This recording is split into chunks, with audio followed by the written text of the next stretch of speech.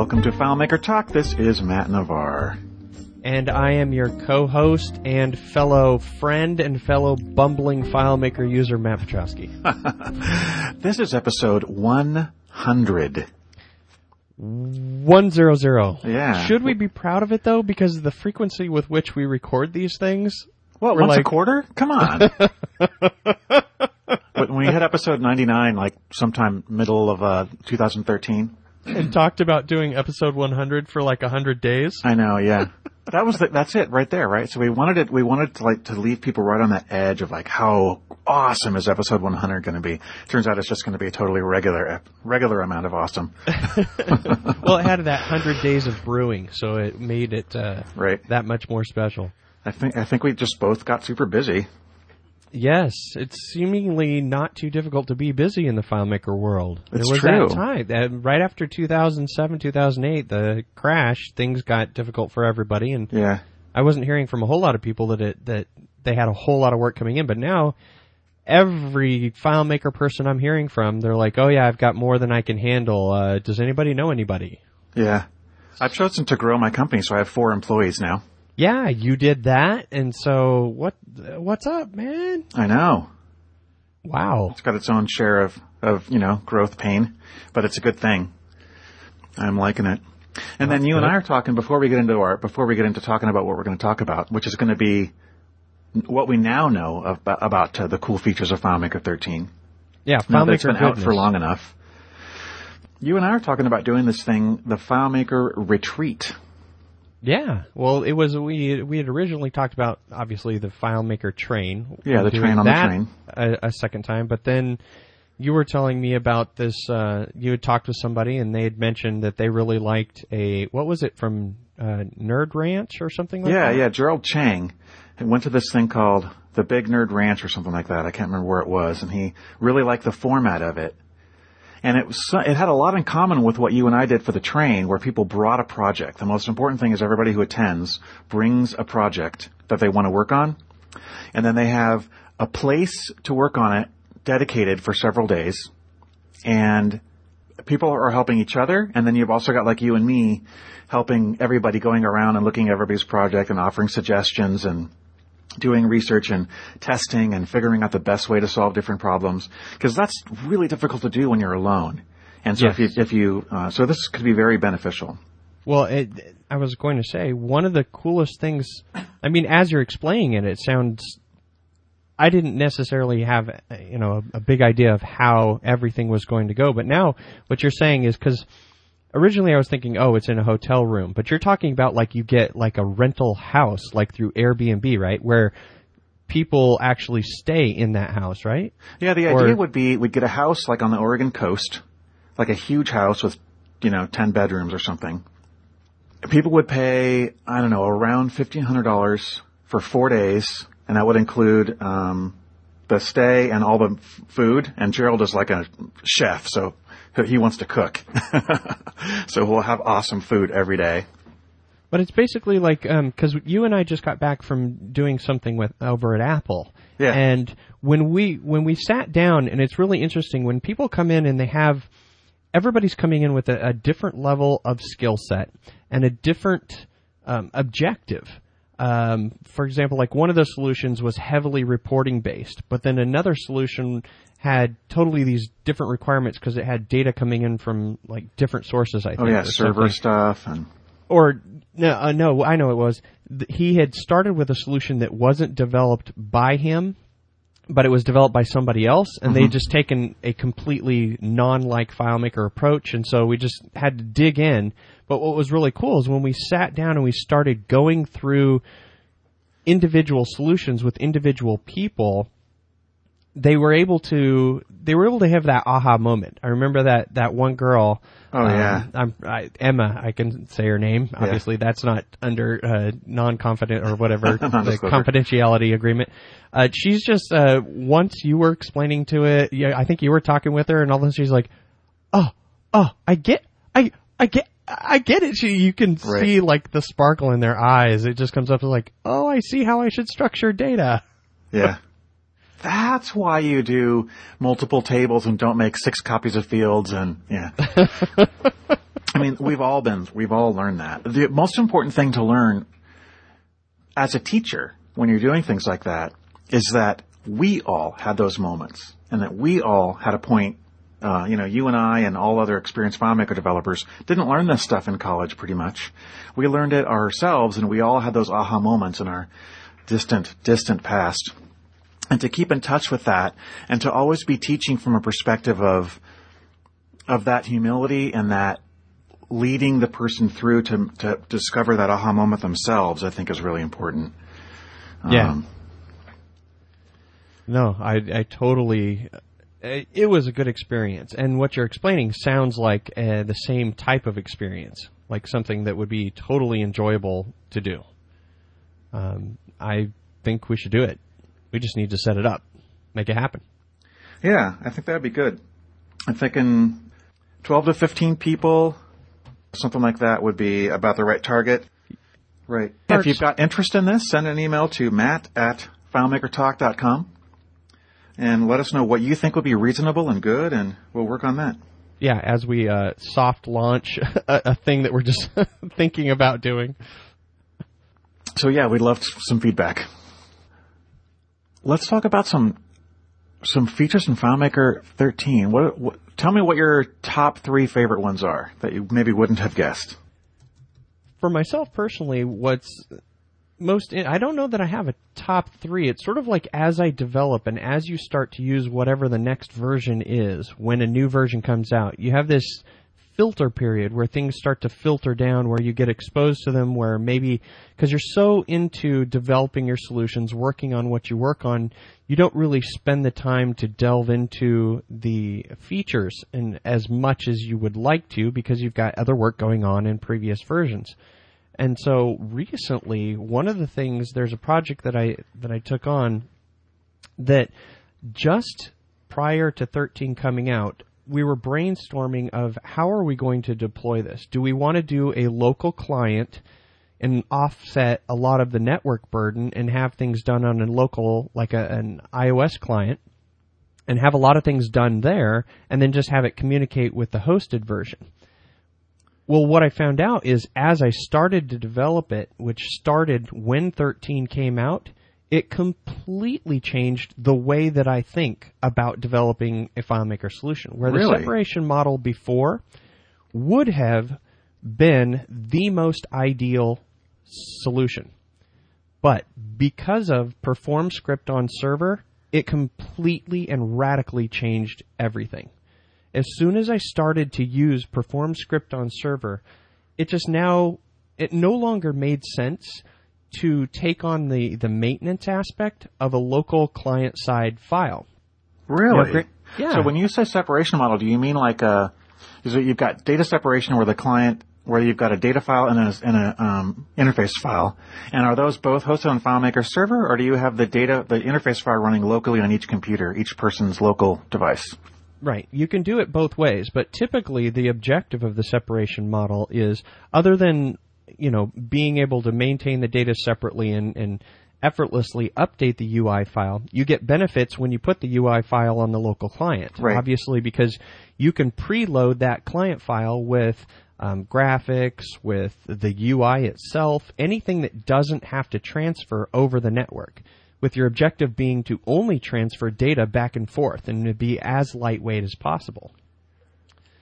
FileMaker already does a pretty good job of caching. So let's say, for example, a file that's opened across the network from FileMaker Server, once that layout's been transferred, it's cached onto the local client. Well, you get the benefit if the client is a local FileMaker file, and there's a lot of things you can do. You can communicate with web services, etc. But you have to manage and maintain the updating of that file. And so there's some overhead in that. You've got to set up the systems for it, whether you're going to use pulling a new version of the file from the web, which is one of the ways that I've done it, or you're going to pull a new version from a hosted file, a FileMaker file, and through a container. But then you've got an update process or routine where you have to shut down the main file, call an updater, have that updater do some shuffling of files, oftentimes within the temp space, replacing the new one and then the old one with the new one, and then having that new one be available. And I've seen 2 or 3 different solutions from other people plus my own. Yeah, the one that's built into GoZync seems to be pretty great, right? It has a really effective way of updating a local file on an iPad or on a computer. Yeah, and I believe they're using the container method, where they just the hosted file can contain the new version within a container, right? And then they're just going to transfer that, if I'm not mistaken. But I haven't used their product. Yeah, but the really tricky thing is to do it automatically, where it closes the interface you're in, deletes it, somehow renames and moves the other one to the same directory. Yeah, that's the cool magic that I don't know, but I think they've got that dialed. So, but you're saying that with PerformScript on server, that really changed your opinion on that? Yeah, it's ultimately changing my mindset. On the FileMaker Standards site, we have this something that Perrin Smith came up, and he works over at Dr. Bot. He had mentioned, one of his contributions to the standards, which is not just myself, by the way. I always want to clarify. It is a collaboration of a number of people. There's a guy named Dan Smith. There's Jeremy Bonte. We even have Korn from Proof participating every once in a while, and I really appreciate his input. There's a mental shift in FileMaker developers sometimes, where a FileMaker developer, once they go from I need a calculation in order to show this information, and once they make that mental jump they say, wait, I don't need a calculation because a calculation is going to be unstored.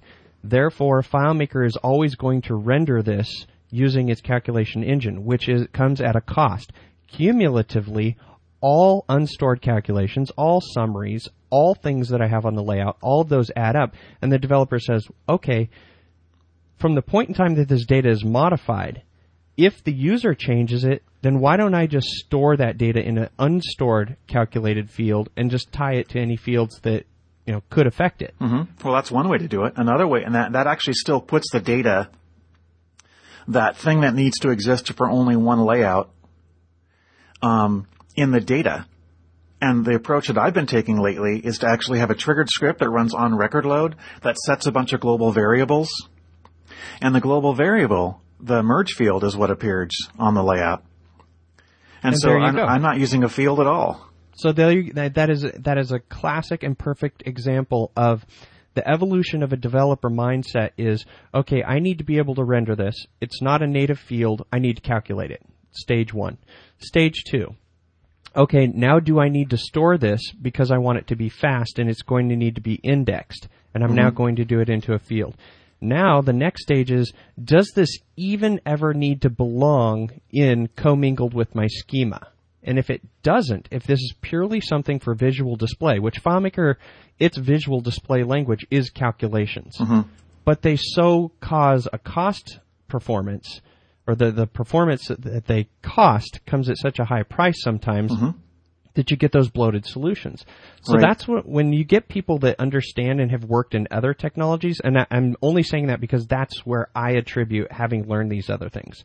Having worked with Drupal and having worked with MySQL, having worked on the shell and writing bash scripts, and knowing these other technologies makes you a better FileMaker developer.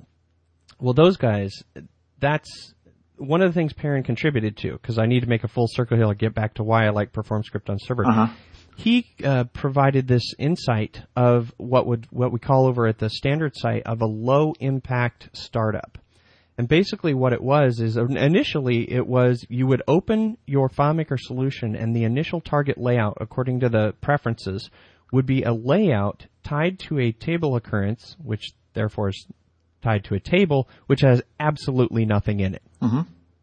And the original design goal, I think, initially was for addressing FileMaker's security issue with regards to the fact that you could open up a FileMaker file through a relationship just by the fact that you had an external relationship. And that's when, I think in 11 or 12, they added the ability to prevent one file from opening another file through the fact that a relationship merely existed. Right. So they said that in order to reference this file, you have to be authenticated. I highly recommend that. It gets turned on for every solution. Exactly. And then it comes up with a dialog box and says, hey, do you want to authenticate this file to connect to this data? And then in order to do that, you have to actually have full access to that data file. And then it adds a little line, and then you can go to the line, it'll show you what user added what file, what date. And then if you make a copy of the file, the interface file, it has to be connected every time. So it's very smart. It's really, really good. Exactly. It uses an internal ID in each file. So even if you copy or clone the file in the Finder or via FileMaker, it is not the same file. It's a hard-coded ID in the file each time that you cannot even work with a copy of the file. Mm-hmm. So ultimately, the startup process or the knowledge that Perrin brought that I was able to, it just made sense, changed my thought process. I thought, is the performance gain that I'm getting by having a local file that drastic? Because it comes with a lot of maintenance issues. Or is it much easier for me to just give somebody a shortcut, dragging from the web browser, the shortcut of the FMP URL, so that they can double-click that, open up with the low-impact startup, then always determine who is the user and where do they need to go to an intermediary layout, maybe something that's showing you we're starting up with a spinning little wheel, everything that we're used to make the user be patient while I load whatever I'm going to load. Say I'm going to load some graphics and load them into the temp file or whatever. Just basically do things lightweight, but take advantage of the fact that FileMaker manages all that for me, and then just do any heavy lifting and do it on the server side. And the server being something that you have 100% control over as opposed to all of the other clients just totally changed how I think about how I'm going to design my solutions. So that's what Perform Script on Server Script on Server has done for me. Mm-hmm. Vince Minano is putting out some information now based on some testing that he's done, and one of the things that we've been talking about on the FileMaker standards on the mailing list.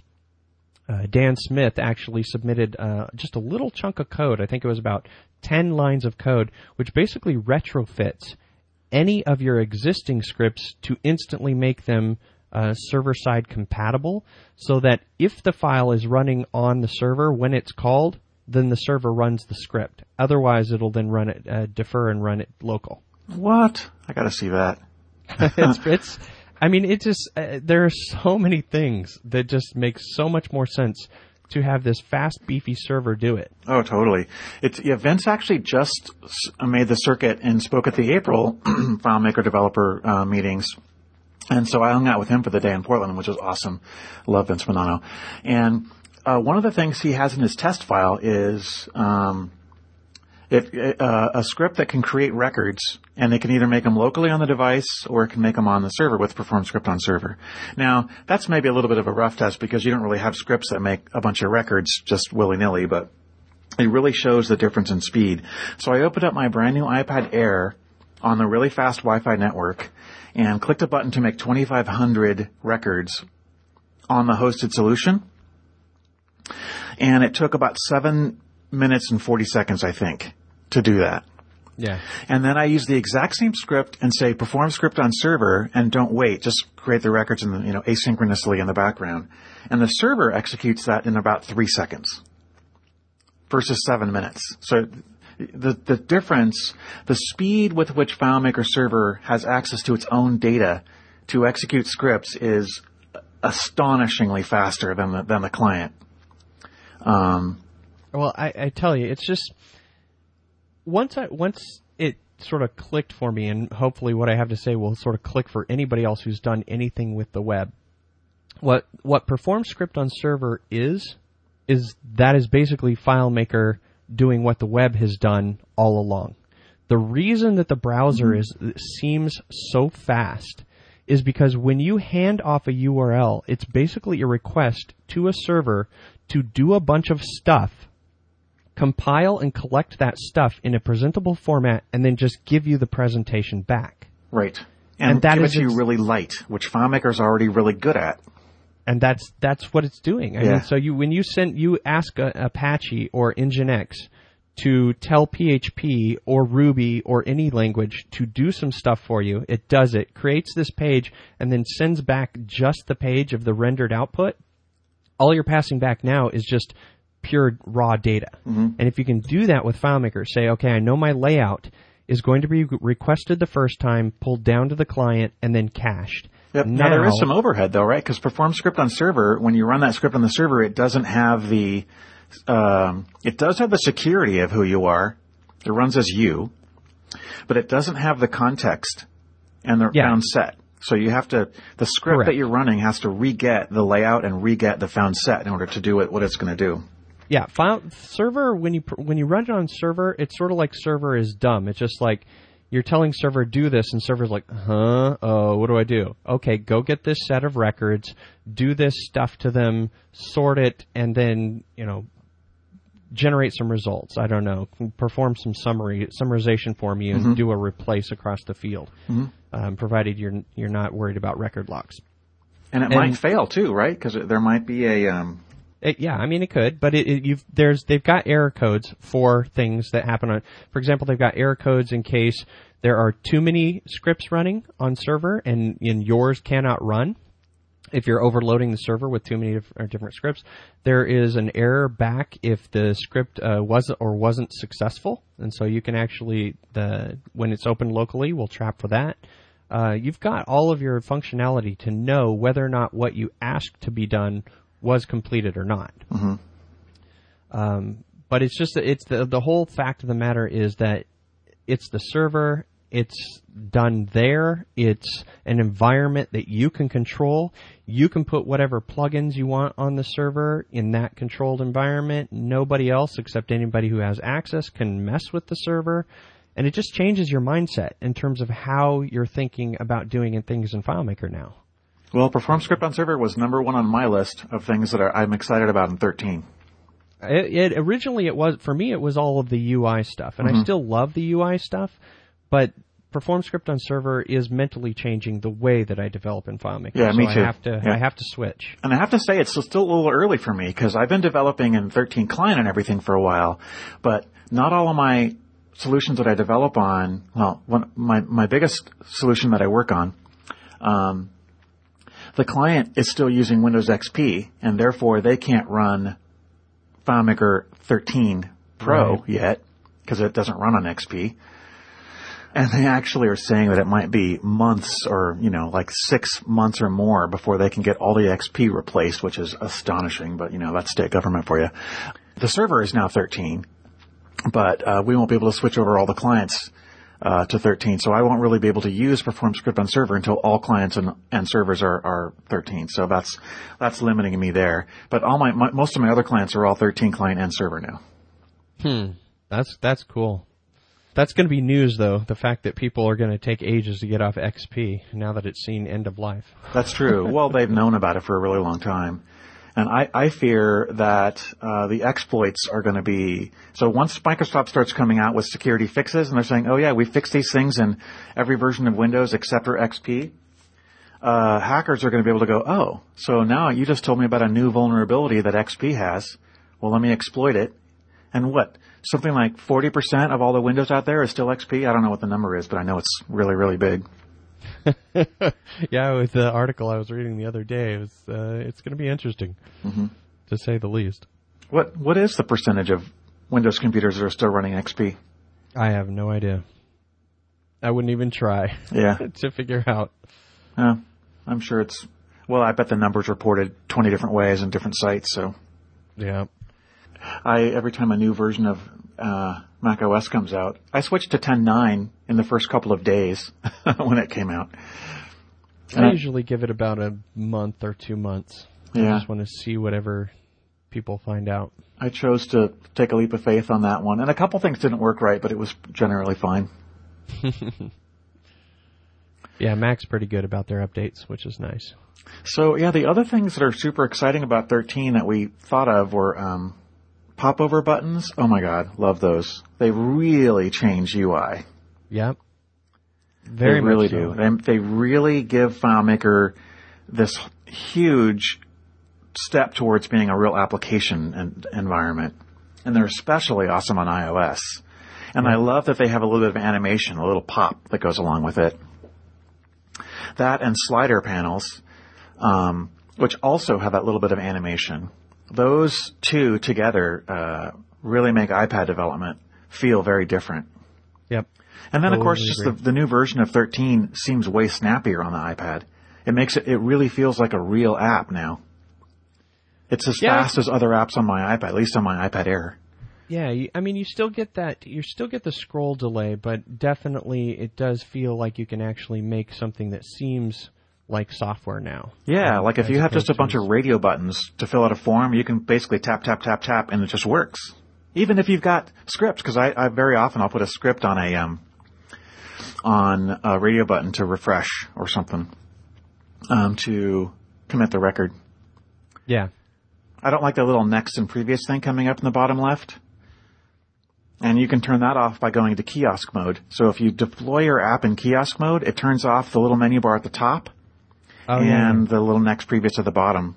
You're talking not on desktop client. You're talking on FileMaker Go. On FileMaker Go, yeah. Yeah. Yep, that's been a good one for a while, being able to use kiosk mode in order to hide the toolbar and that. I love it. Kiosk mode has been totally a non-feature for years, and then poof, it's got new life. Yep, because they turned it on. Now, you know what? One thing I don't like is, do you like the two-finger swiping for changing records? I don't like the animation. I don't like the fact that you can't control it. Do you know if you can? I haven't played with it. Oh, yeah. I mean, on Go, one of the primary features they put in was the ability to use two fingers to swipe in order to go from record to record. But the way that they show you going from one record to the next is by animating it just like they do like the slider panel. Mm-hmm. But you can't turn it off as far as I'm aware. I thought there was a way, but I'm not sure. I haven't played with that yet. Oh, gotcha. Yeah, I'm almost always controlling all of my user navigation. Yeah, me too. But I don't think you can disable the fact that if you use two fingers and swipe, it'll move from one record to the next on Go. That's kind of scary. So typically when I do a lockdown Go solution, I do a lot of Go solutions. I'm trying to do like one every week or two at MSN Media, even if it's a small one, but it's definitely a major focus. And that one I haven't really come across. But anyway, what I was going to say is I try to always limit it so that you're only looking at one record. Yeah. So you load just the one record that you're looking at. And so that there wouldn't be any record navigation anyway.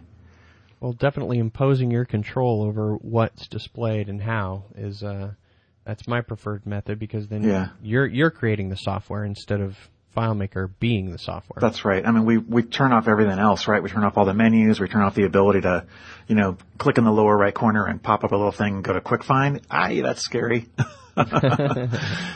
Those are really only for people who know how to use it, but most of the things I'm deploying are for more of the public or for people who don't. I want to hide as much as I can and make the application as dead simple as possible. Yeah. So cool. What are the other big direction changes you're experiencing as you change your thought process of development? Well, for me personally, I mean, I can't speak from personal experience with it because I have to be honest, I've only looked at it once, but I'm not necessarily myself using a lot of WebDirect, but I do know that is something that, from everything I've heard from all of the reports from people that I respect online and yourself, that the fidelity is there, but obviously performance, because they're interpreting their layout first and foremost, then having that being rendered by another technology, which is Vaadin, and then actually ending up and passing it back to the web server to serve back to the client. You've got so many steps that, of course, you're going to experience some performance issues on that. And so I've heard great things about WebDirect, but I've always been a custom web publishing person myself. And so... Well, WebDirect, if you've got just a handful of clients, like if you load a WebDirect database, it loads almost instantly, way faster than like a Citrix virtualized FileMaker kind of a thing, even though that's actually kind of what's really happening. FileMaker Server sort of has a whole instance of FileMaker running virtually to support that WebDirect session. That's why it's such a huge load on server. But if you just have, 1, 2, 3 people looking at a solution and it's like a read-only search type of a thing, it seems to be great. It says it's every bit as fast as instant web publishing and far nicer to look at and far easier to develop for. Oh, well, yeah. Because there's so many things that you can still do.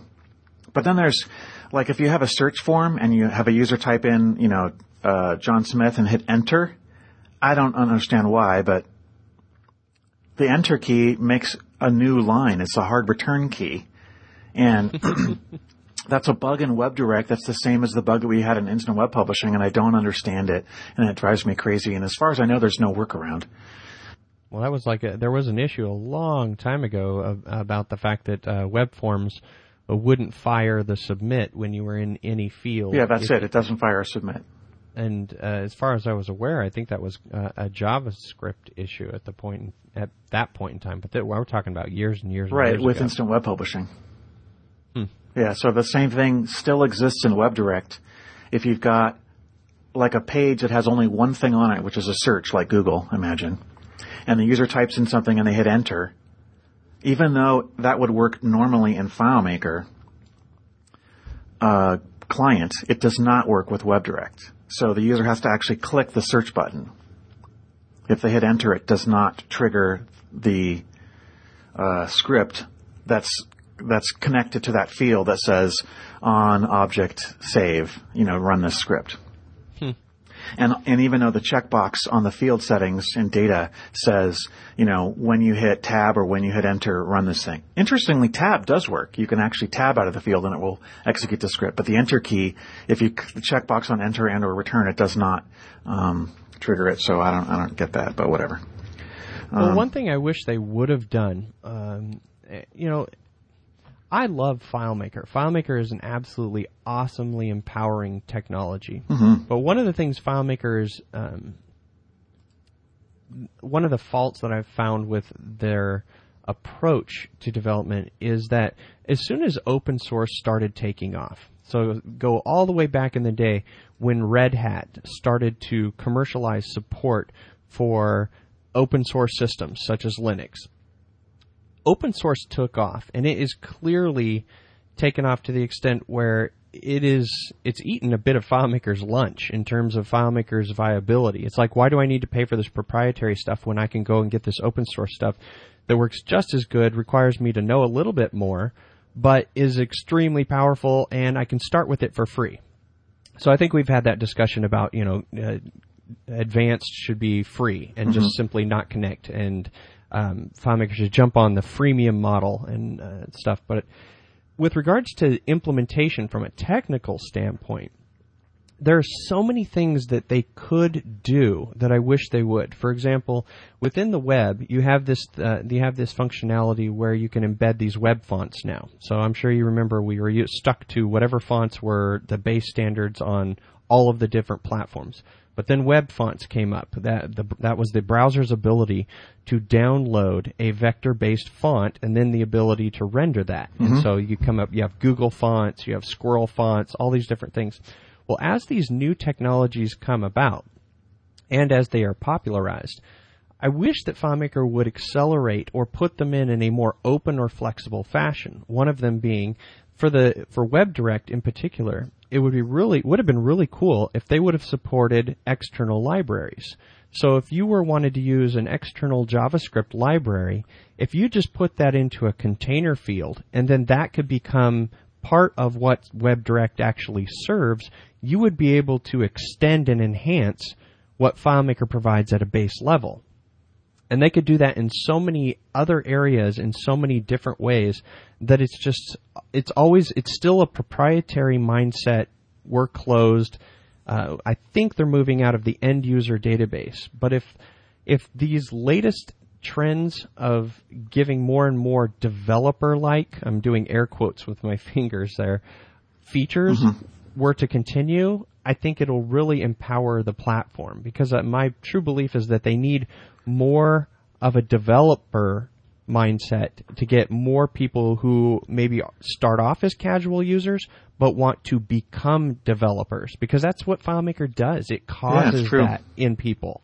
What's kind of funny is there actually is a way to get sort of freemium development. I'm not sure if it's being taken advantage of often, but if a person wants to deploy for like 10 iPads a solution, they could go get FileMaker Pro 30-day trial, build a database in the 30 days, deploy it on a hosted server for like ODI for $20 a month.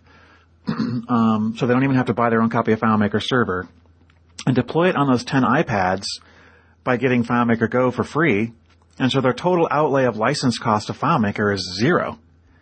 And they've got they've got a deployed solution that they're paying just a monthly fee. FileMaker gets money from ODI paying for from the server license. But, I think I don't know if that's really happening often, but there is actually that entry level now in the path of what FileMaker has done by the way they're doing hosting. True. You can find a host and then offset not having to pay for server. Yeah, ODI will probably be hosting that on FileMaker Server 12 though, because they can host unlimited FileMaker Go clients without paying a license for FileMaker on that. Oh yeah, because they shifted to the 5 per or the 5 bundle set, whatever. You got to buy like a set of 5 for client. Right. Because a server comes with one FileMaker Go or WebDirect. And then you have to buy bundles beyond that, and it's pretty expensive for concurrent use. The concurrent licensing model, which I think is great. I've been asking for concurrent licensing forever, and I'm very glad that we have it now because that's the way other things are licensed. Citrix and other technologies are licensed by concurrent use, not by named user, and I think it makes much more sense. And I think the cost is roughly equivalent, so I'm a fan of it. So for hosting my own server and for the solutions I work on, I think it's great. And I think it'll be a transition. But now that we realize the huge value of Perform Script on server, we're going to definitely want to be running all of our solutions on server 13, not 12. And we're going to happily pay that small fee for concurrent use in order to get that huge performance gain of Perform Script on server. Yeah. Well, like I say, if there were some things that they would enable in FileMaker they give the developer just a little bit more control, FileMaker as an environment becomes so much more viable than it is even now. To me, I was talking to one of the engineers, I think at the last DevCon, and telling him, I said, one of the interesting things about why the web is so popular is because the developer has full control over the environment.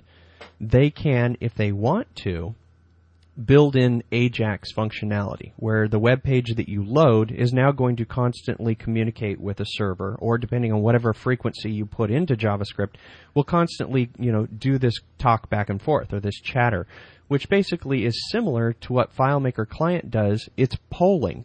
FileMaker is always polling how many other clients are connected to me, how many do I need to update, what do I need to tell them, what are they looking at, and so you've got a lot of this back and forth chatter in order to keep things in a known state for all connected clients. But with the web, that's an optional thing. That's something that you build on if you want to take advantage of AJAX's ability to do that, if you're working with something like Node.js.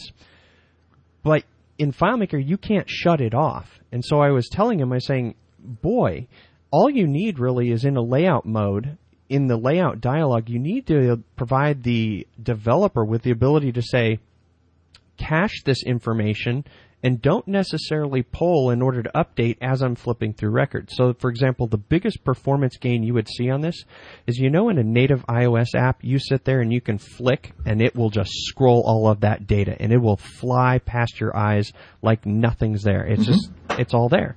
You go into FileMaker and you scroll a record or a list of records and it has to update and it has to refresh. That has been my number one request to FileMaker is to make everything in FileMaker go. I'm really happy that some things work as fast, but I want everything to work as fast as a native app. And even if the data is local, what you just said is still true. It still has some lag. And that's what they would have to provide. They would have to provide a developer level layer of access to say, I want to electively cache this information. Please go fetch or prefetch. If you're showing 10,000, prefetch 5,000. If you're showing 2,000, go ahead and get them all. Just load it in my data set. Let me show the user a little please wait dialog. And then once they're finished with the please wait, let it be as fast as heck, as fast as it can be, so that perception from the user end is this is a fast app. And that when the developer has that degree of control, now we're talking. Now we're building software with FileMaker. Now we're cooking with gas. Exactly. So, yeah, I just gosh, it's so close that, I mean, for the number of years that I've been working in FileMaker, it just feels like this is so close to being a true little IDE, which, as Todd Geist likes to promote, and I totally agree with him. The reason that FileMaker is so appealing is because it provides the core data binding model for you.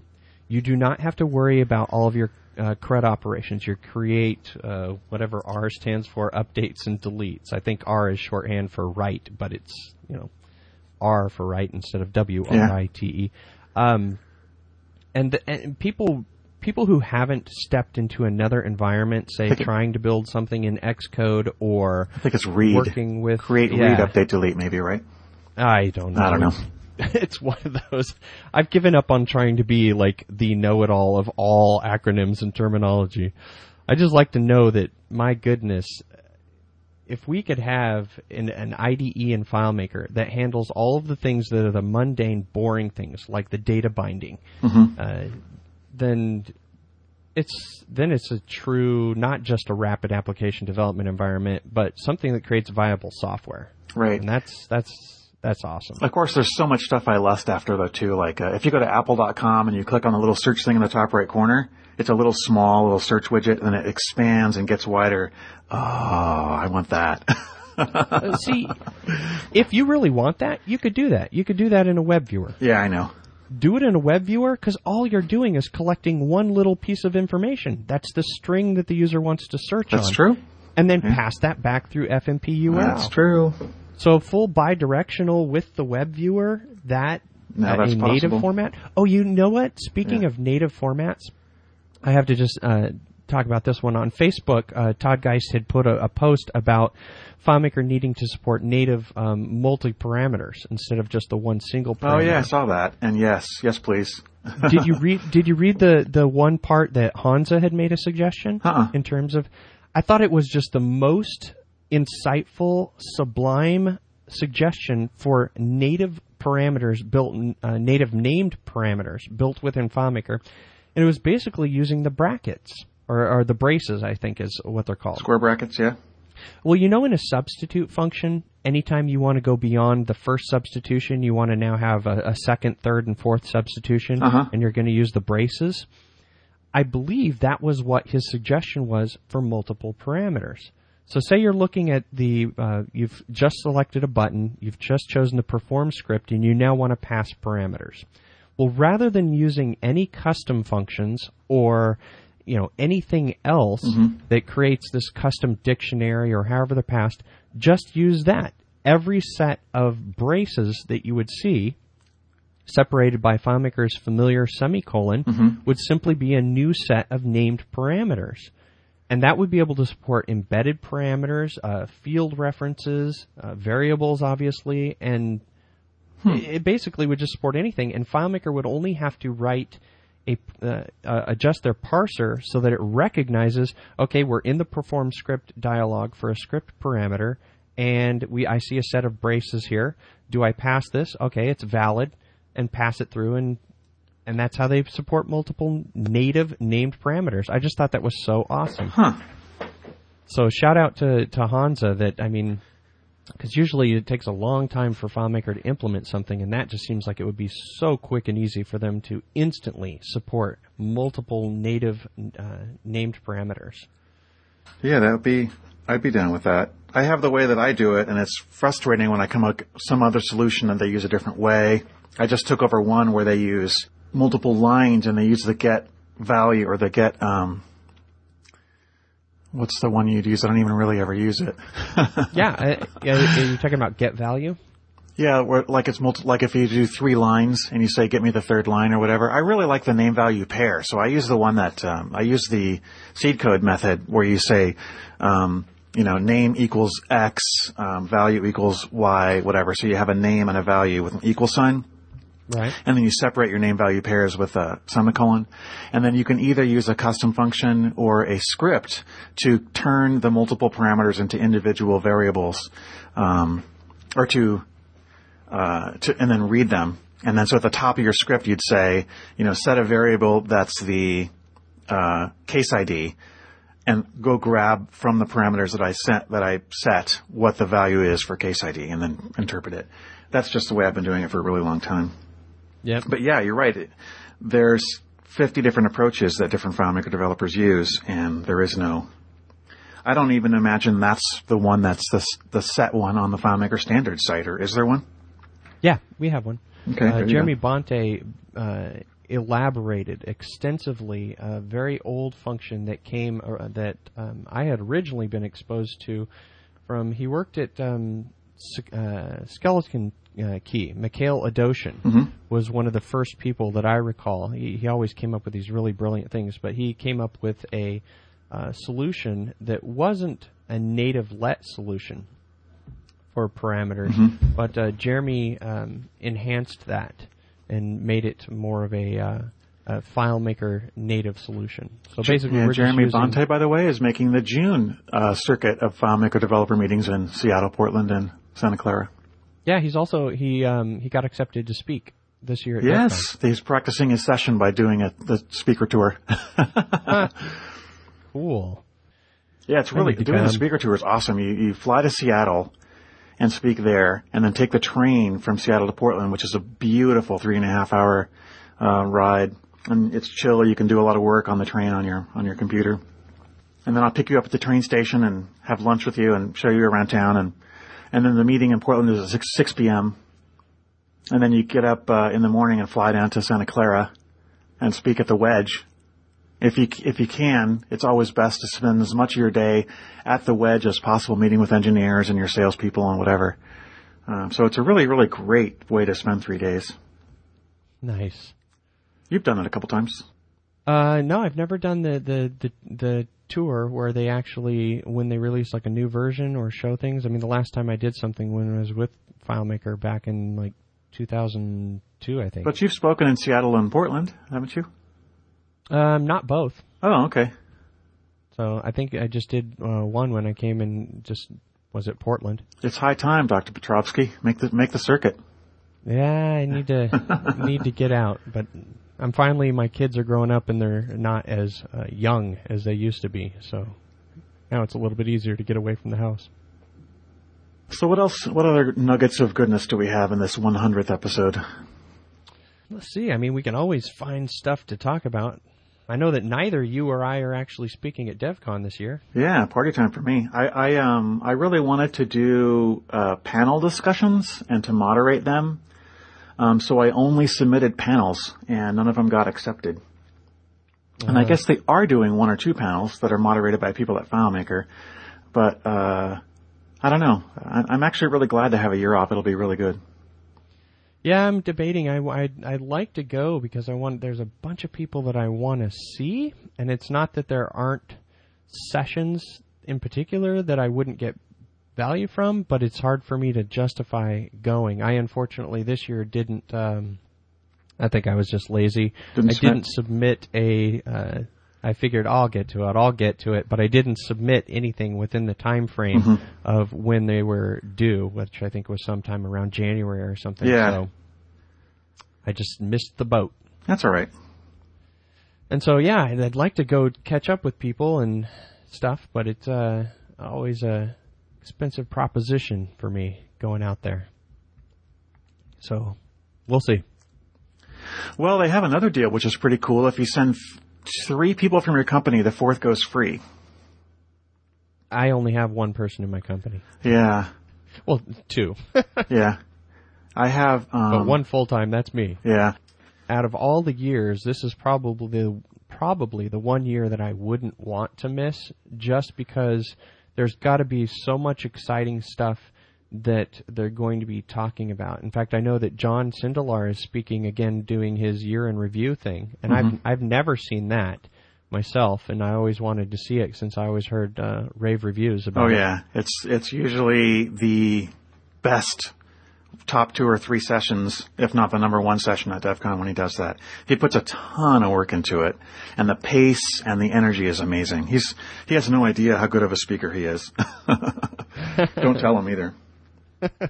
Well, I'm sure he won't listen to this. He gets super nervous, but then he just knocks it out of the park every time. Oh, that's awesome. Well, hopefully they'll record that one, and I'll be able to at least see the slides or the whatever. So you're they actually record. For sure planning to not go at this point? No, I'm not planning not to go. It really depends on where I'm at the closer that we get. Some of the projects that I've taken on, I may have taken on a little more than I should have taken on this year. So I've got more than a couple of my own projects, personal private projects, and that's outside of what I need to do for the magazine, plus updating some of my own products, the Theme Studio being one of which needs to be updated pretty badly. So I've given myself a lot more work than I expected to have, that's why I'm not totally upset that I missed the date for submitting my session, because I know that adding on preparing for DevCon would be even that much more stress. Yep. It's not a trivial matter if anybody listening is thinking about speaking. If you want it to be good and have it come out good, you've got to put in the effort. You do. It's worth it though too, I think. But the thing for me is, no matter how much prep you do in advance, for me, I still kind of get nervous like at the last minute. And so I spend a lot of time at DevCon rehearsing in my mind and sort of being away from people and doing last minute prep and tests and whatever on my session, which makes DevCon, which limits my ability to learn new stuff because I'm focused on delivering my content until it's done, and also limits my ability to hang out with people and enjoy that part. So that's why I'm actually really glad to be taking a year off this year. Yeah. For me, there was, when I was speaking the first time, going all the way back to like 97, when I spoke from between 97 and 2002, I remember, in fact, I had talked about this with a friend the other day. I remember when you're trying to like get out there and make yourself known and get respected for what you know, you get this little sense of ego, and that sense of ego sort of prevents you sometimes from going out and being with the people that you want to be with. Mm-hmm. So that's sort of what I let happen early on. And so the recent DevCons I've been doing, I actually do practice before I even go to DevCon. And then I don't even, while I'm there, I just totally get into DevCon and just like be with the people, sit down, absorb, eat. Because I definitely, like you, I want to do it way more relaxed. Mm-hmm. Well, next time I speak, that's the plan I'm going to try to take. Yeah, it's definitely, I mean, if you feel prepared and so that you're not worried about being prepared, then you can shove it to the side. And I just tell myself in my head, I'm like, you know what? I've got what I've got. I think it's cool. I think it's good. If other people think it's cool, then they'll tell me in the responses. And if they don't, then I just won't get invited next year. Yeah. I guess. You probably Which always would be get a bummer, great reviews. So. All right. Well, let's wrap it up. Yeah. Oh, let's see. The other announcement. Molly Connolly has given us access to the audio from the FileMaker Product Conference that's held in Chicago. So we've got the last 2 years of all of the recorded sessions from that I believe are going to be releasing as episodes. So I'll probably put a little intro on it saying what it is.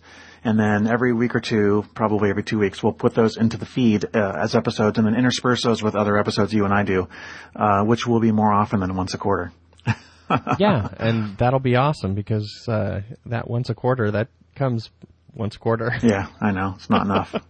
There's way more stuff changing, way more interesting things happening than once a quarter will allow. That's for sure. Totally. All right. Well, always great talking to you, Maddie. Oh, I love it, man. We've got to talk more often. I know. All right. See ya. Okay.